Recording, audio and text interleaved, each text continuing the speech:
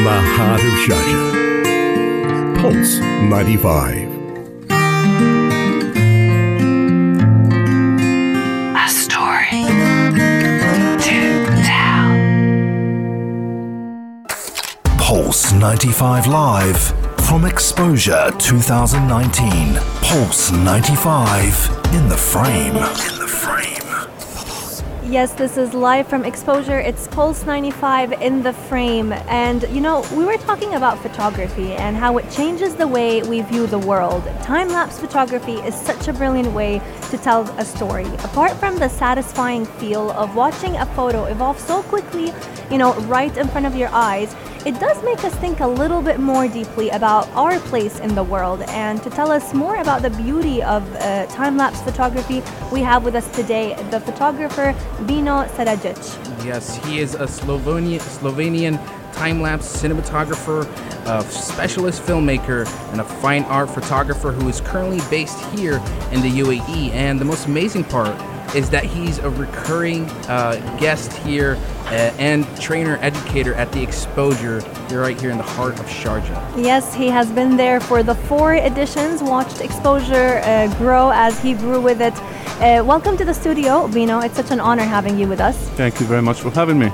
So one important question that I think everyone who has seen your photos would be asking is all about the framing and camera angles, because so many of your photographs' beauty lies in the angle that you choose to take it from. And one example that I've seen is the dizzying perspective of your New York skyscrapers and the way you chose to take the picture from below. So can you tell us a little bit about your framing techniques and what your advice would be for anyone who wants to, replicate your style? Be brave, essentially, because if you have fear of heights, I think you're going to have a problem taking pictures from the rooftops and from helicopter, where I'm finding myself quite often with a camera. But the reason I like this particular perspective is because I found out that it is not easily replicated. Vantage points from the ground, yes, you can very easily, but from a rooftop and a helicopter in particular, where your vantage point is constantly changing, you are always...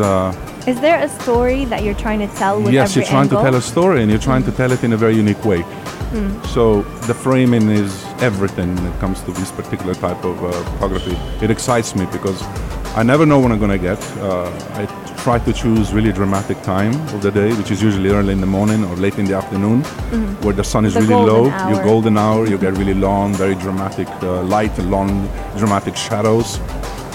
And everything tends to look a lot better at this particular time of the day. Actually, I feel your work really pays off, because when I've seen some of these pictures, especially the really intense low angle ones, it kind of has that feeling of you really standing in front of the skyscraper itself and really looking at above and seeing that the monstrosity of it. It's almost gonna fall right at you. And yeah, the idea is that it induces a slight feeling of vertigo. Yeah, and you cannot. Vertigo, yes, of course, you cannot get a feeling of the height of the tower if you're standing very far from it. If you're taking a shot, the proper architectural shot, we call it the elevation shot. The real drama of height is when you're on top of it, looking straight down, or right next to it, looking straight up. So you get this perspective combined with the clouds and towers in relation to other structures. They give you a true sense of scale. Well, we actually want to talk more about your workshop, because you have numerous awards in photography, and your exhibitions are basically exhibited in a lot of art galleries, and you've even sold publications of your work. And you've been here for a very long time in the UAE, right? In fact, since '91, but actually I've been photographing for about 10 years, very seriously. And before that, I was still involved in architecture, but as an architectural visualizer, as a person working with computers and designing buildings out of imagination. And speaking of architecture, besides the neighboring Emirates, I'm sure Sharjah in particular has evolved over the years. And a lot. If there's something that, in Sharjah especially, that fascinates you, what would it be?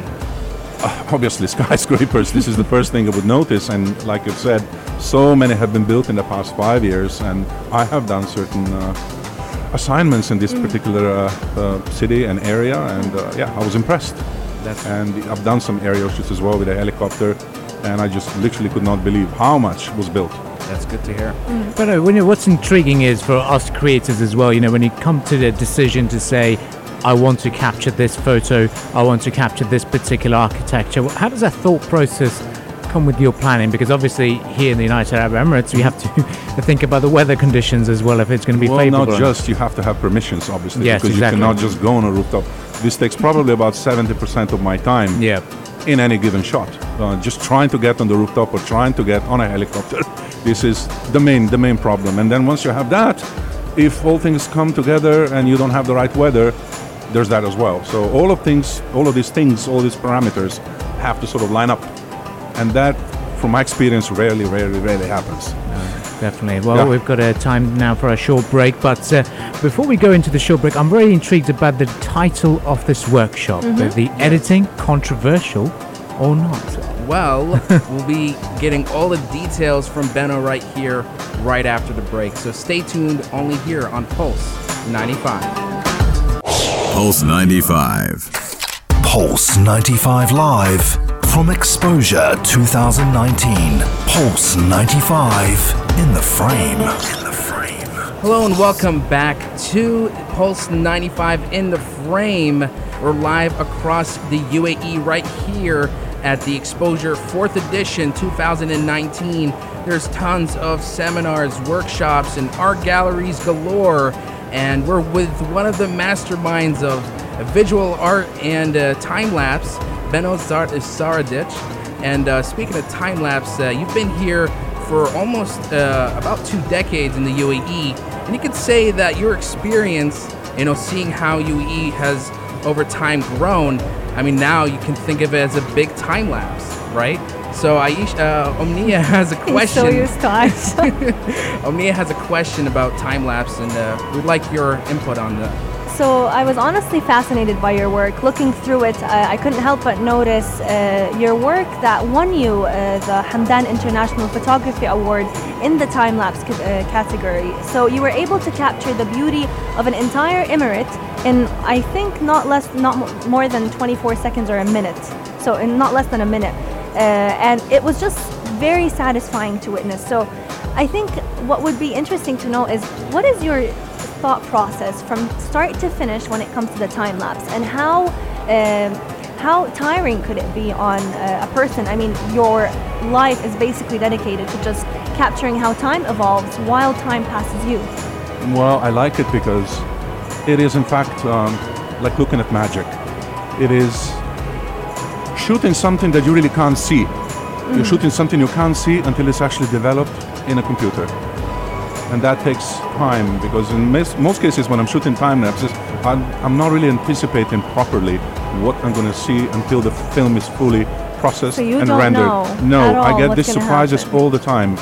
And because you're taking pictures at a certain interval, things are happening in between those frames that only become visible once the film is done. And that could be, in fact, days. So these little surprises is what I'm looking forward to. And I'm sure it takes a lot of faith in your own work, that hopefully in post-production something pans out well from. Well, faith comes out of practice. If you practice a lot, that amount of faith sort of drops and you start to rely on yourself. But yeah, I mean, the whole process takes a lot of time. You got to be patient. You're taking individual frames, you're not making a film. And all those thousands of frames then later on have to be assembled into a film. Yes, this is the part that I'm looking forward to in the end, the rewarding part.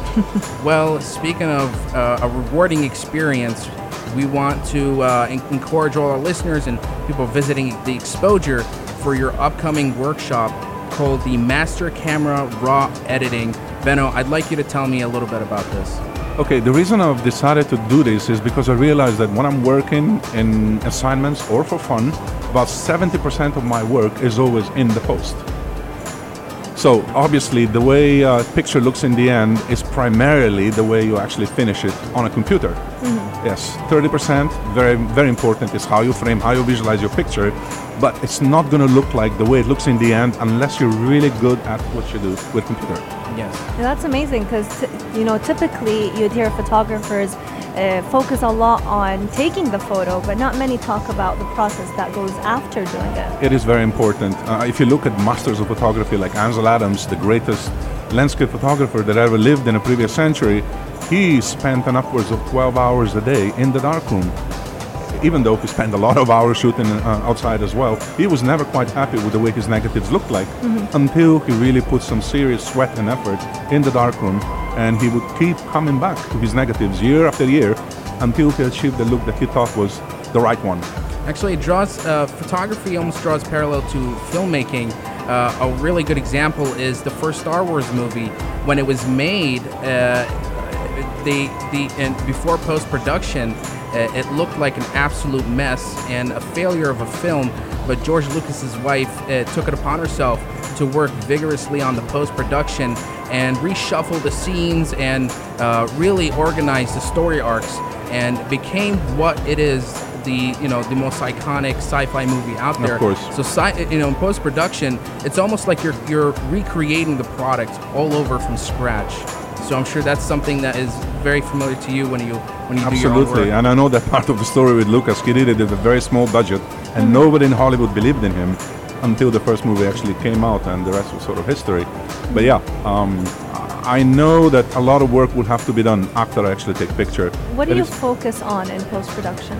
Just achieving my vision. I sort of know what I'd like to achieve before I actually take the shot. I don't just go out and take a picture. I know what I want. So I take my picture, and I know that there is a lot of work that needs to be done before I actually get to that point. And this is what I'd like to actually show you during that edit session, that there's a lot more in your digital negative, which is the camera raw file, than you think. I mean, you must have taken a picture, for example, of a sunset in the past, and you know what a sunset looks like. Yeah. You look at your picture, it doesn't look like that. True. The sky is always washed out, and the foreground is black. I teach you how to achieve that picture, to see it the way your eye did. Well, here from the mastermind, the multi-award visual artist, filmmaker, he's going to have his workshop. It's called the Master Camera Raw Editing. It's going to be at 5:30, and it's only for $90. A small price to pay for a brief yet intensive crash course from the legendary Beno Saradzic himself. Thank you so much for coming. Well, thank you for joining us, and it's a pleasure to have you on air with us. Thank you very much again.